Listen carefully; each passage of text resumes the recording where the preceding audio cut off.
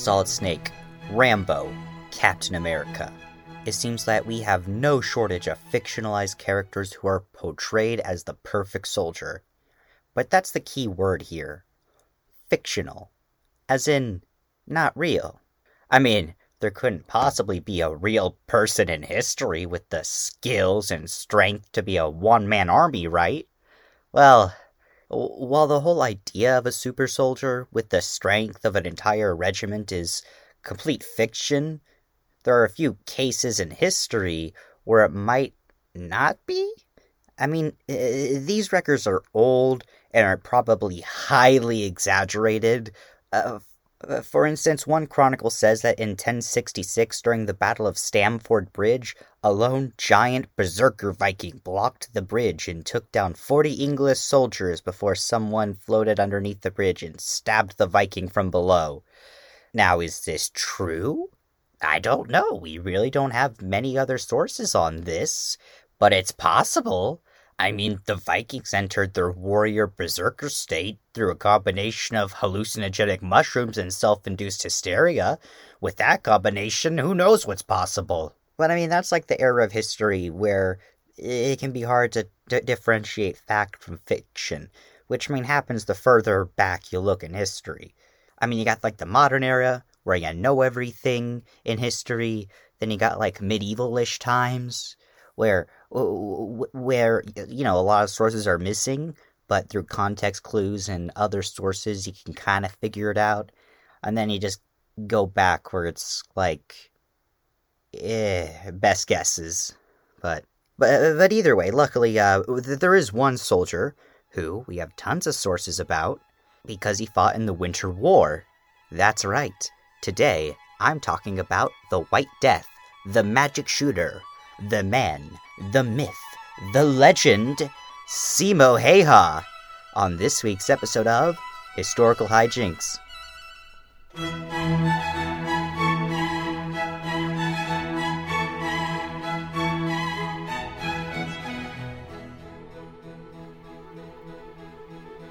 Alright. So let me set the scene for you. It's November 1939, just 3 months after the outbreak of World War II. The leader of the Soviet Union, Joseph Stalin, being the paranoid megalomaniac he was afraid that the Germans would invade Russia by going through neutral Finland. Which I know sounds kind of far-fetched, but to be fair, Germany did pull the exact same kind of thing by invading France through neutral Belgium. Twice. So the Soviet Union decided it was in their best interests to invade the small country of Finland and, make it a buffer state for Russia, which was something Russia would do a lot in the aftermath of World War II. But anyway, Russia invaded Finland in November 1939, and the war would only last through the winter. Hence the name, the Winter War. Now, we cut to a farmer in southern Finland near the Russian border. This was Simo Häyhä, who had previously served in the Finnish military for a year of compulsory training in 1925. And, look, while his name is technically pronounced Simo Häyhä, in his native tongue of Finnish, it's really hard to say, for me not knowing Finnish, and I don't want to butcher it, so I'll just stick with the non-Finnish pronunciation, by saying Häyhä. Anyway, Häyhä mostly did a lot of skiing, farming, and a lot of hunting with the bolt-action rifle he purchased from his year of military training. Just the hunting with the bolt-action rifle. He didn't ski and farm with it.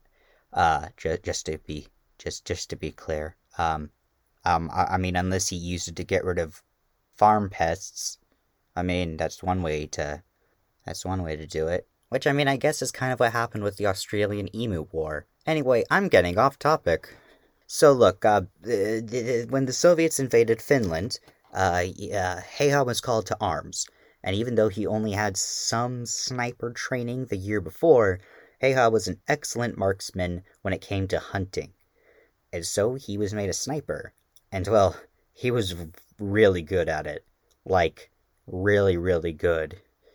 Like, the Soviets accused him of having aimbot on. And here's where it gets crazy. Because he brought his old bolt-action rifle to the Winter War with him, using it instead of a newer model with things with new specs and such.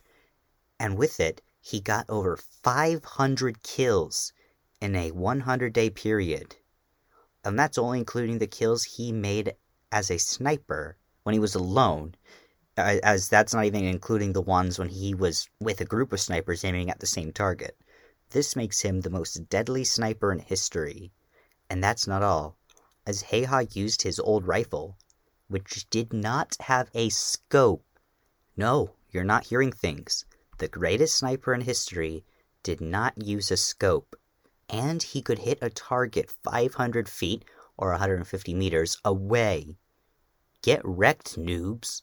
360 no scope for days. But not using a scope isn't the only thing Heiha did differently from other snipers. His firing position was also unusual. Most snipers lay on their stomach when firing because, it gives your enemy a smaller target to hit if they want to, fire back at you.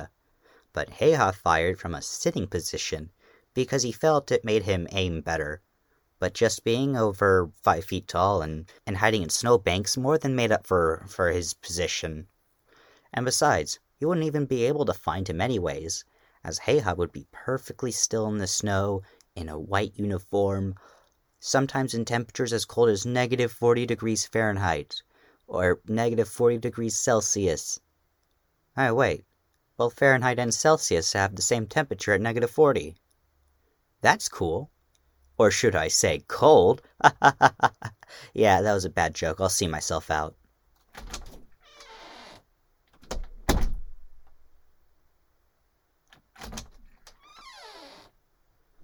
Never mind, I still got a show to do. Anyway, yeah, that was a bad joke. But yeah, Heiha would even put snow in his mouth to hide his breath. Because when in the cold, your breath is visible. And instead of aiming for the head, he would aim for the center, because it gave him, a better chance of hitting his target. But all these unusual strategies really worked out well, especially the choice to not use a scope, as Soviet snipers had their scopes fog up in the cold, and sometimes the scopes would even reflect the sun, which would give away their position. And with him being a really good skier, he could easily move to new positions. Using all these tactics, he started picking off Russian soldiers, who stood out from the snow in their green uniforms.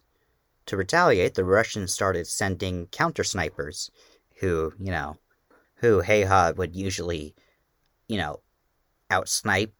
Is that a word? Outsniper? Whatever. He was the better sniper and took care of them. And when that didn't work, they started using entire artillery bombardments. They would be like, hey, I think Heiha's in that area. And they would just fire a bunch of cannons and shells in that area in the hopes that they would get him. Because the Russians were afraid of him. They called him the White Death. The Russians did, which is a nickname rightly earned.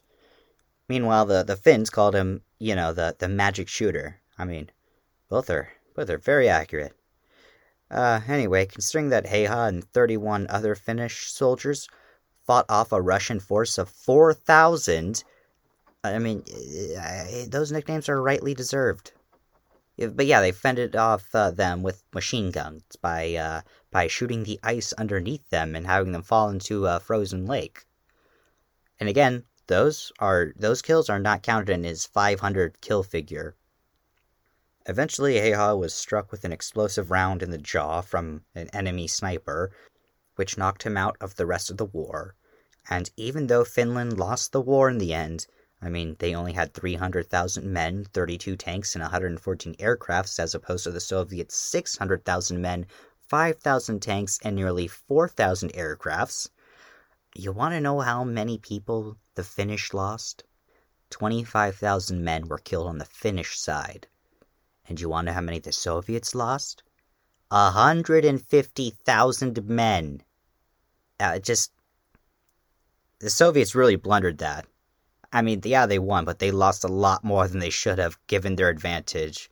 I guess that's what happens when Stalin guts out all the best generals of the military and replaces them with people loyal to him who aren't good at military tactics and such. So yeah, that was an embarrassment on the Soviets. Anyway, back to Heiha. Turns out he killed 25% of a Soviet sniper battalion, and his rank went from a corporal in the beginning of the war, which is like the lowest rank for a Finnish non-commissioned officer, to a second lieutenant, which is the highest rank you can get. He recovered from his injuries and lived a long and happy life, dying in 2002 at the ripe old age of 96. But he still remains the best sniper in history, and be thankful you don't have to face him on online first-person shooter games. Anyway, that does it for this week. Sorry this is a bit shorter and there wasn't one last week. School just started, a bit busy with that. But I got a big fun episode coming up soon. So yeah, look forward to that. Anyway, if you have any questions or suggestions for an episode or want to say hi, you can reach me with the email, historicalhijinxpodcast@gmail.com, or reach me with the Twitters at histhijinx. Thank you so much for listening. I'm Nicholas Fowler, and this has been one for the history books.